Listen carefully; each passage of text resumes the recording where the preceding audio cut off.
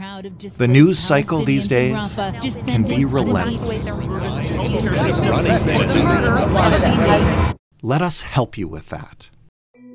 I'm Jordan Heath Rawlings, host of The Big Story, Canada's most interesting daily news podcast. Every day, we stop that news cycle in its tracks and examine one big story in depth, something that matters to Canadians. You can find The Big Story every morning for free at Frequency Podcast Network or wherever you get your podcasts. Find your frequency. You're listening to a Frequency Podcast Network production in association with City News. Celebrities have always occupied an odd yet hard to describe role in society. They entertain us, they influence us, they even sell us products we didn't even know we needed. And sometimes provide an escape from our daily lives, even though we don't really know them at all. And ironically, when they do open up or offer just a little bit of unfettered access into their lives, they don't always get it right. Imagine there's no heaven and the world will be as one. But times are changing. Social media and new technology platforms have tweaked who and what becomes famous. Will these new developments weaken the power Hollywood gatekeepers and traditional power brokers possess? Will this lead to more permanent diversity in TV and film? Or will a divergence from the monoculture we've enjoyed for decades permanently dilute what it means to be a celebrity? Hi, my name is Takara Small. I'm sitting in for Jordan Heath Rawlings, and you're listening to The Big Story.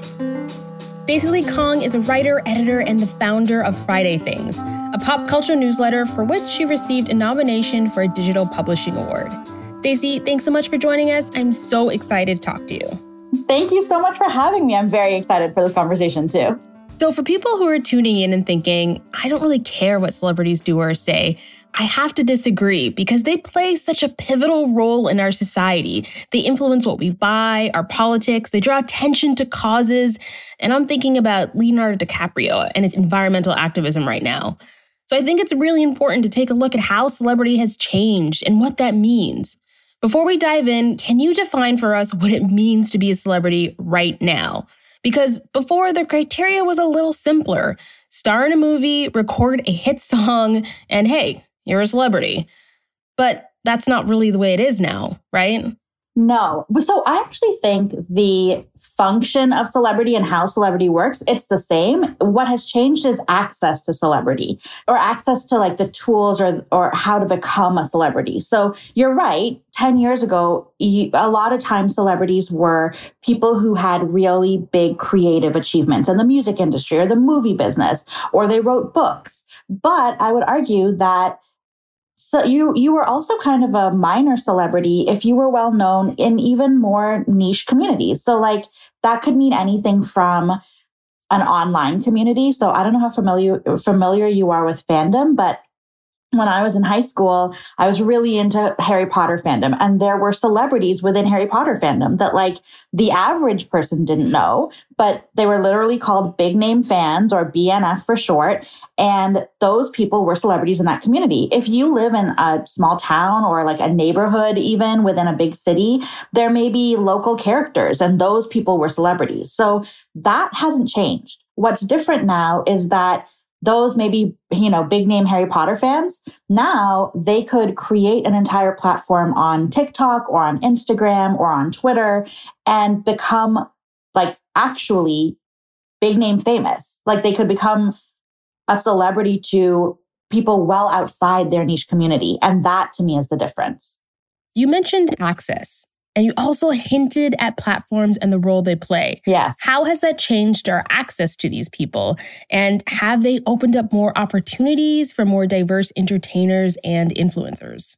I think so. So first of all, I don't think you can overstate the role that platforms play. So regardless of what niche you're in, there's a lot of journalists who have built entire careers and leveraged that into other non-journalism opportunities. I am one of them through Twitter.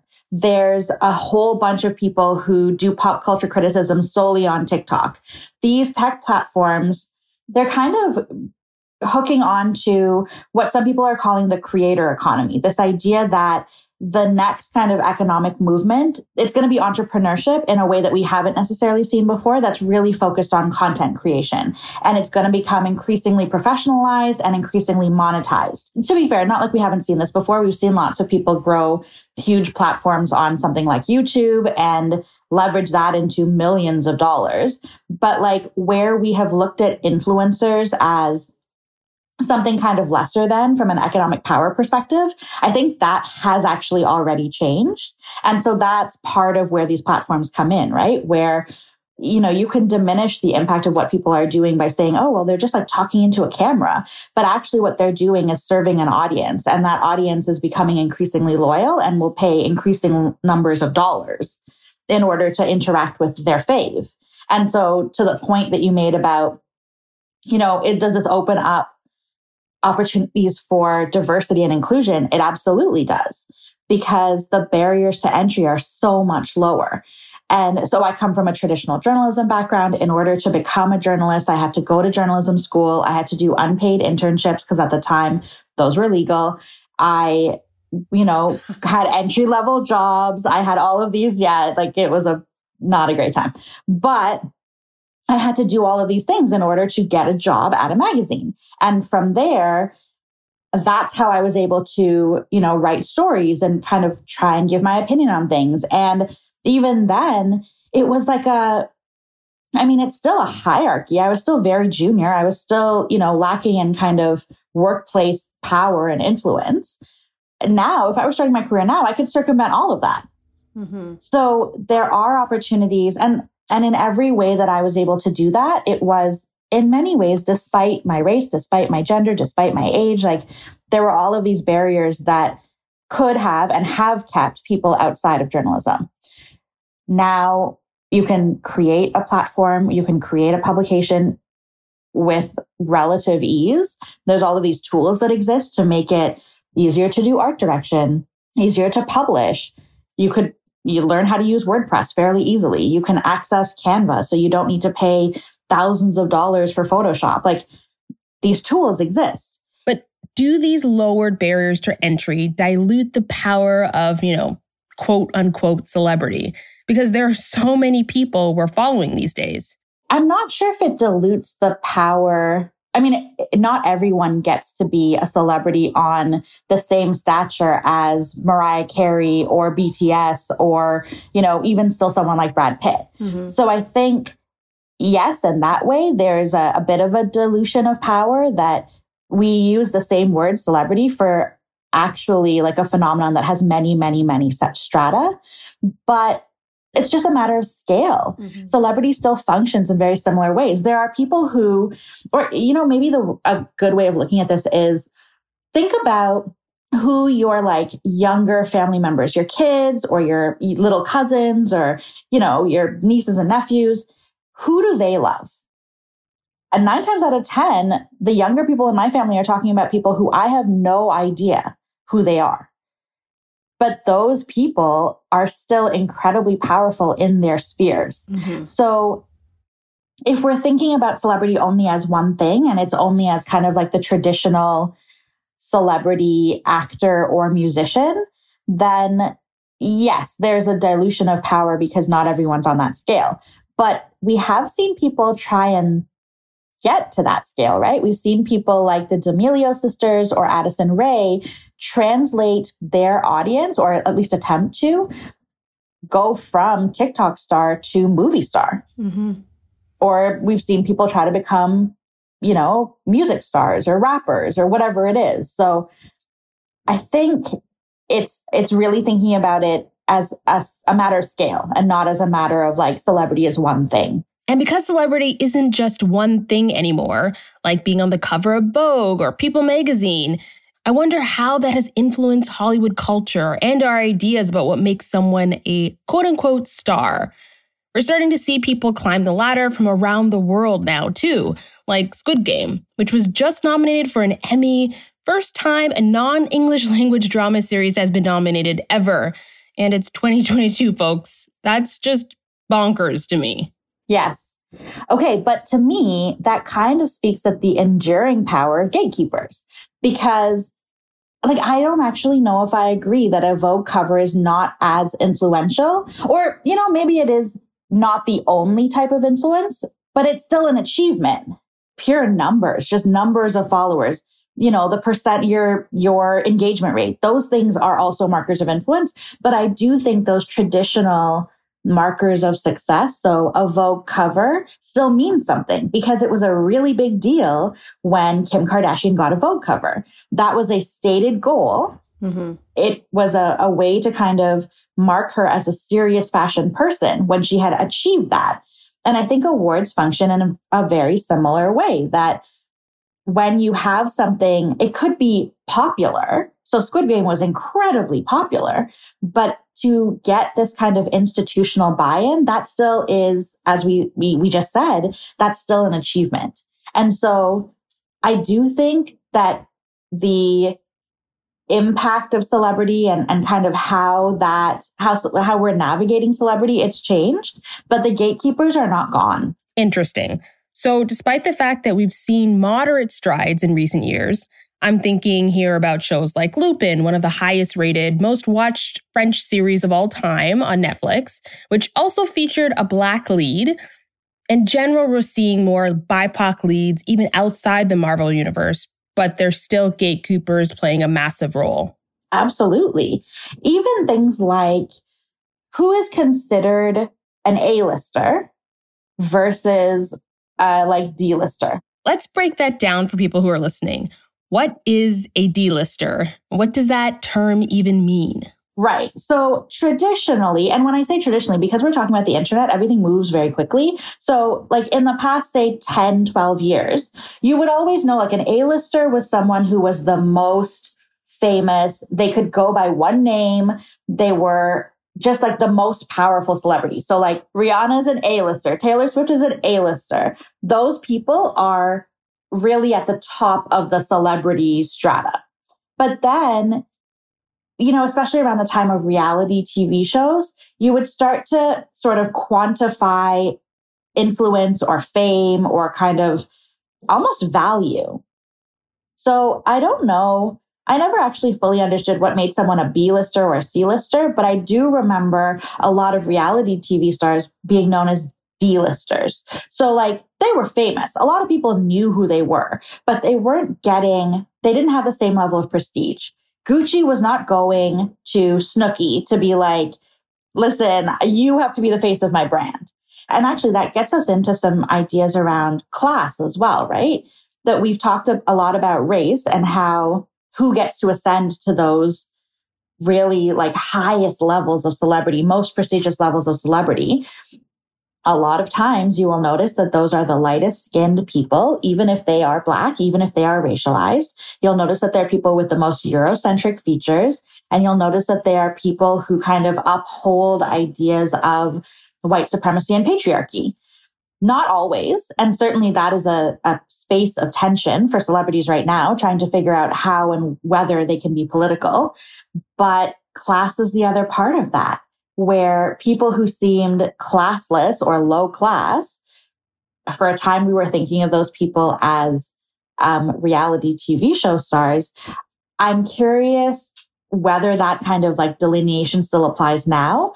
Because I don't think anyone is looking at TikTok stars, for example, and saying, oh, they're not very classy. But I do think they aren't as prestigious as other kind of more established celebrities. So what I'm interested to see happen next is who translates their TikTok fame or their internet fame into a more wider reaching celebrity. I think Meg Thee Stallion is a good example of that, who she really built up her platform on social media, but she's able to then translate that through her talent, through her savviness, through, she's partnering with the right people and kind of putting herself in the right situations.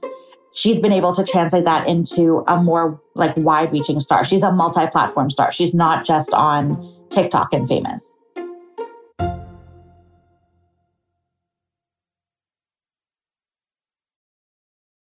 Do you think the power gatekeepers hold will decrease over time because of what we were talking about before and the lowered barriers to entry? No, because there's another side to that, right? When you talk about these creators that are accumulating this power, they're getting it from someone. So they're creating ready-to-wear lines, but they're not doing it for themselves. It's still often a partnership.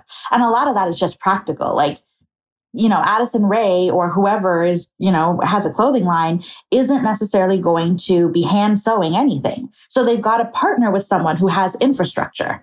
Even Lizzo is a great example of this. Lizzo is a multi-platform star. She's a star, but her Yitty line is in partnership with Fabletics. So she had to be attractive to Fabletics. They had to see her as a worthwhile investment. And that's the equation that everyone is going to be making. So maybe the gatekeepers change. Maybe what we will actually see more of is more people from these kind of so-called marginalized groups. So more people of color, more people with disabilities, more people from various queer communities. Maybe those are the people who are going to move into these gatekeeper positions because that does seem to be kind of happening. But will gatekeepers go away completely? No. Someone still has to decide to give you the business opportunity. Someone still has to decide that you are worthy of investment. Okay, follow-up question to that. Do you think Hollywood gatekeepers still wield the same level of influence as before? The reason I ask that is because you're starting to see huge stars emerge from different countries. We have Nollywood in Nigeria, we have Bollywood in India, China has a massive film industry, and none of them rely on Hollywood for money or visibility like perhaps they would have in years past. So that is a really good point. I think you're right that the very specific Hollywood and music industry gatekeepers, their influence is going to be a little bit diffused or diluted. But I think other gatekeepers are very quickly rising the ranks, right? So even in something like Bollywood, the same factors still apply. There are still gatekeepers there, and white supremacy still is a factor, right? Like racism or, ideas about religion or ideas about, like feminism. Those are all, they don't, just because we leave kind of the Western ecosystem doesn't mean that those issues go away. So I think I'm just I'm not super hopeful that gatekeepers in other industries and in other even regions are going to be less controlling in a way, because the interests of capitalism remain. The fact remains that companies, regardless of where they're based, are going to want to make money. And so it comes down to, who do I think my audience is going to be most amenable to?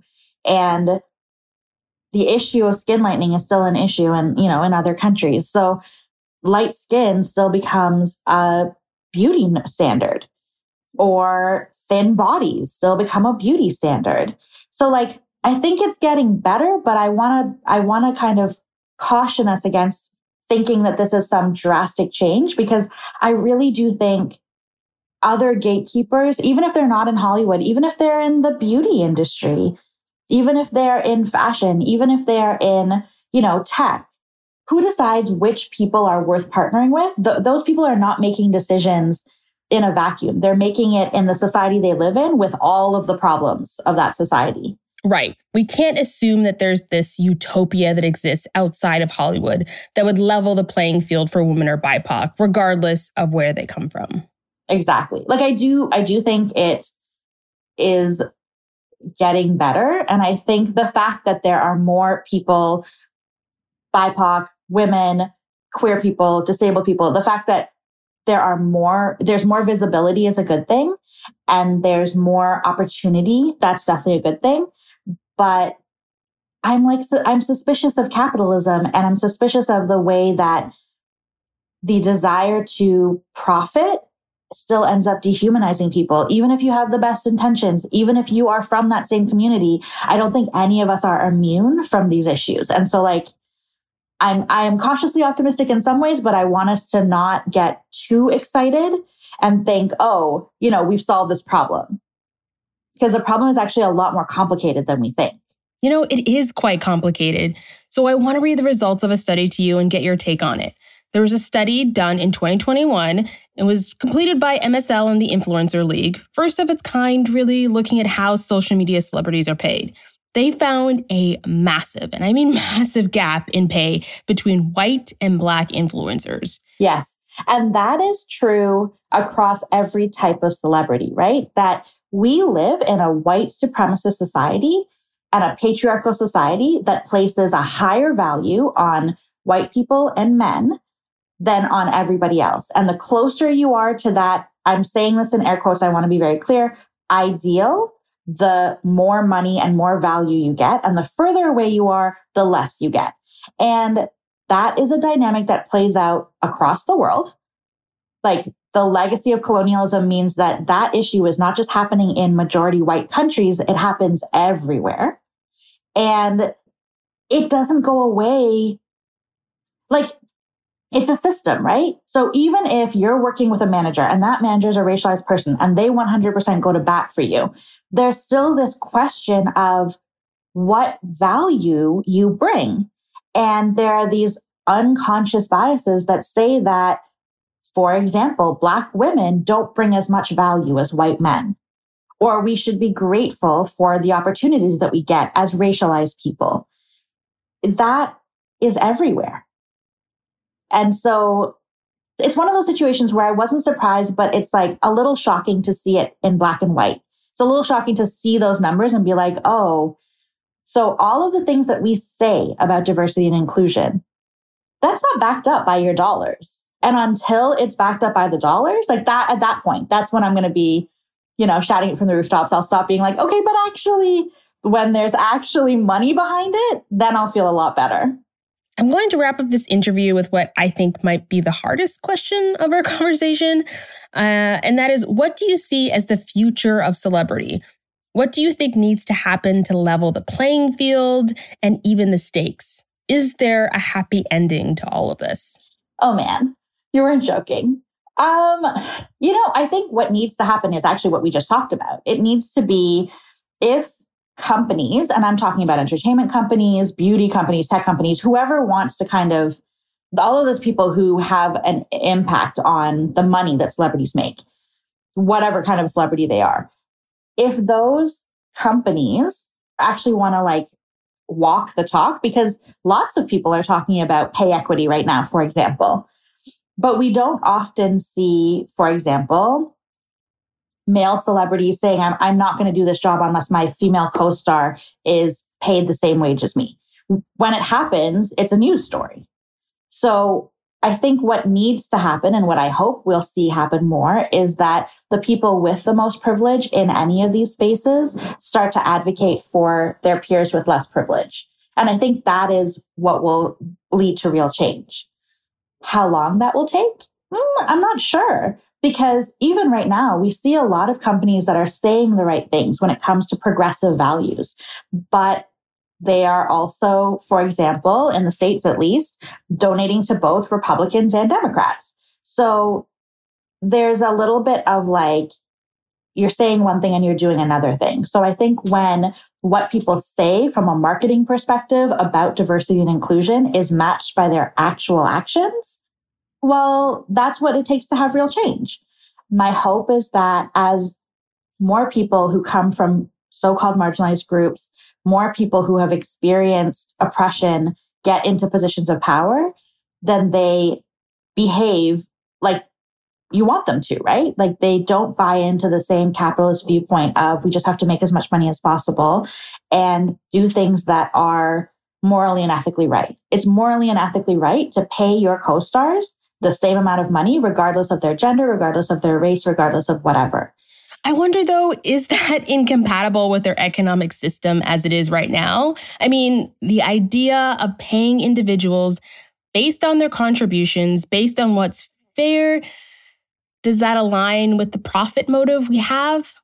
It absolutely does not. It just doesn't. And so I've been thinking about this a lot. I'm glad that we are ending on this thought because that is actually the question. The question for almost all things is, how do we do this in the system that we have? And if we can't do this, if we can't actually pay people fairly in our current economic system, then is this the system that we want?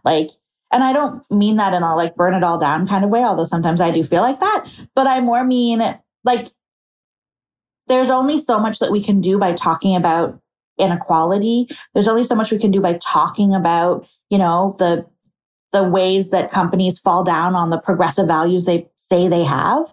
At a certain point, we have to start thinking, okay, is there like, what's the systemic change? What actually has to happen? And I don't know the answer to that. Like, even when you talk about the ways that our society needs to change from a public health perspective, from a policing perspective, from, you know, all sorts of things. Like when we talk about those things, there's a lot of pushback. From a climate perspective, there's a lot of pushback. And these are issues that impact every single one of us. So I don't know, like I don't have a satisfying, happy ending answer because I truly don't know what it will take for the people. Like there are so many of us, but for the people to say these systems are not working. I think it's so funny because we started talking about Snooki and Gucci and now here we are. Right? Okay. I was just going to say, but this is why we talk about celebrities, or at least it's why I talk about celebrities, because you all knew, everyone knew who I said when I said who I meant when I said Snooki. But like, that's what they are. The celebrities are just a clever trick. They're a way to get you to think about the way our world works. And they are our biggest kind of desires and political beliefs writ large. So they're just good examples. But the real conversation is what kind of world do we live in? And is it the world that we want to live in? And if not, what do we do to change it? Thank you so much, Stacey. And for those who are listening and interested, you can find, subscribe, read, etc. her newsletter called Friday Things. Thank you for having me. Stacey Lee Kong, writer, editor, and founder of Friday Things. And that was The Big Story. For more, head to thebigstorypodcast.ca. You can find us on Twitter at thebigstoryfpn. Talk to us anytime via email at hello@thebigstorypodcast.ca or give us a ring at 416-935-5935. I'm Takara Small, sitting in for Jordan Heath Rawlings this week. I'll talk to you tomorrow.